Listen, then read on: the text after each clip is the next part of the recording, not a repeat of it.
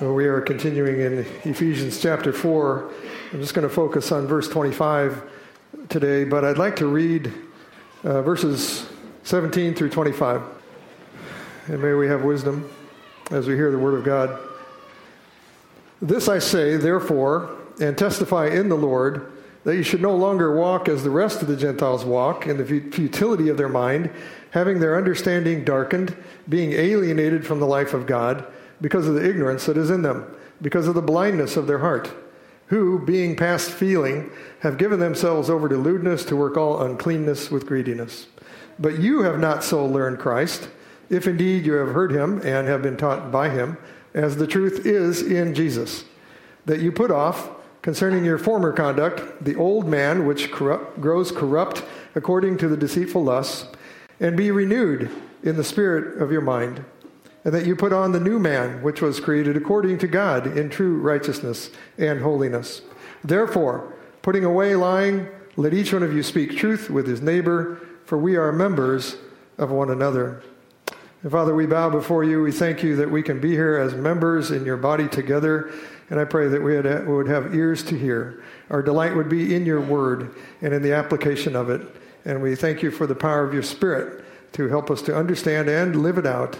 And we praise you in the name of Jesus. Amen. So some months ago, we saw, beginning in Ephesians 4, that we are called to walk in a manner worthy of our calling. We're to walk in the unity of the Spirit. This is all about the unity of the Spirit. And we're to love one another. It's commanded in many places here also. And we're to walk in unity, since we are one in Christ. We are one body here.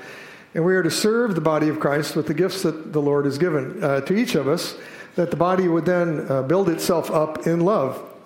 And from the last section that we looked at, the one I read previous to verse 25, from that section we saw that we are commanded to put off the conduct of the old man and be renewed by putting on the new person, which is possible by the grace of the Lord Jesus, in righteousness and in holiness.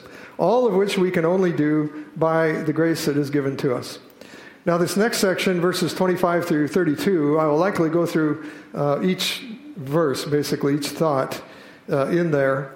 And in that section, there are clear applications of what it means to be united in Christ, what it means to be one body, in order that we not grieve the Holy Spirit of God in our walk, in our relationships here. And so as we prepare our hearts and minds to come to the table of the Lord and to be renewed by the grace at that table, we will think about one of these areas today that we can and we should put off, and then the corresponding area that we should put on. So verse 25 says, therefore, putting away lying, let each one of you speak truth with his neighbor, for we are members of one another. And so, brothers and sisters, we are to put away, we're to cease lying. And we're to now speak the truth with one another, because as we have seen so clearly in this chapter, we are members of one another. And when you think about it, in your own body, it's not logical really or wise anyway to do something which harms your own body. You know, we do those things, I know, sometimes, but it's not good. It's not helpful. And it's not logical. Sin is not logical.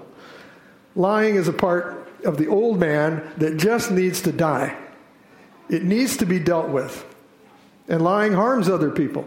We don't think so, maybe, but it does. It is against the clear commandment of God, and it certainly harms the unity of the body. It separates friends, in fact. It does the opposite of building unity. It separates. Proverbs 16:28 says, a perverse man sows strife, and a whisperer separates the best of friends. A whisperer separates the best of friends. So gossip, lying, we separate.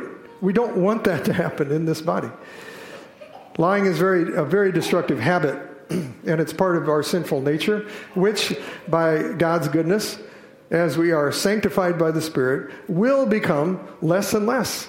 It will become less and less of how we think and how we speak. So usually, I think, we lie to protect ourselves somehow, we think. Or to our own advantage, we think.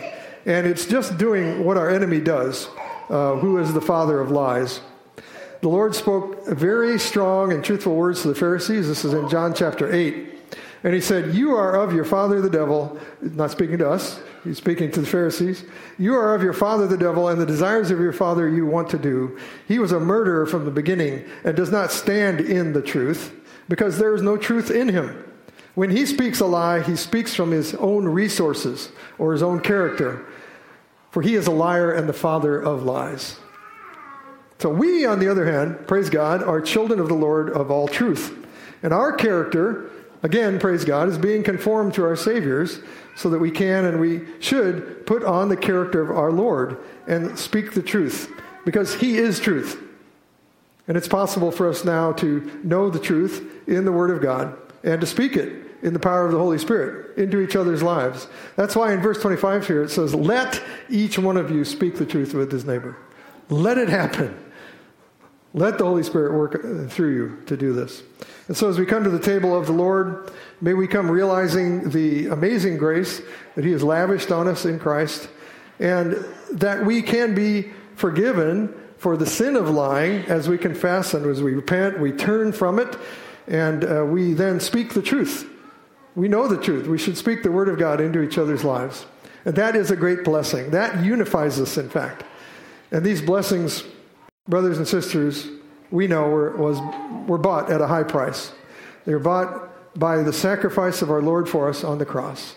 They were bought by his shed blood, by his broken body, and by his agony on that cross to atone for our sin and to redeem us. And so let's praise the Lord for the grace that we receive as we commune with him at the table, which enables us to say no to sin, to say no to lying, and to put it off, and to grow in speaking the truth. Let's pray. Oh Lord, we do rejoice that we can know the truth now by your grace, and we can be free from the bondage to this sin, to lying, which is so destructive. You have made it possible for us, Lord, to say no to sin and to know the blessing of being fellow members of your kingdom and members of your body together. And oh, that we would know more the power of the Spirit of grace in growing in holiness and growing in the fear of the Lord, and thus glorify our Lord Jesus Christ in all that we say.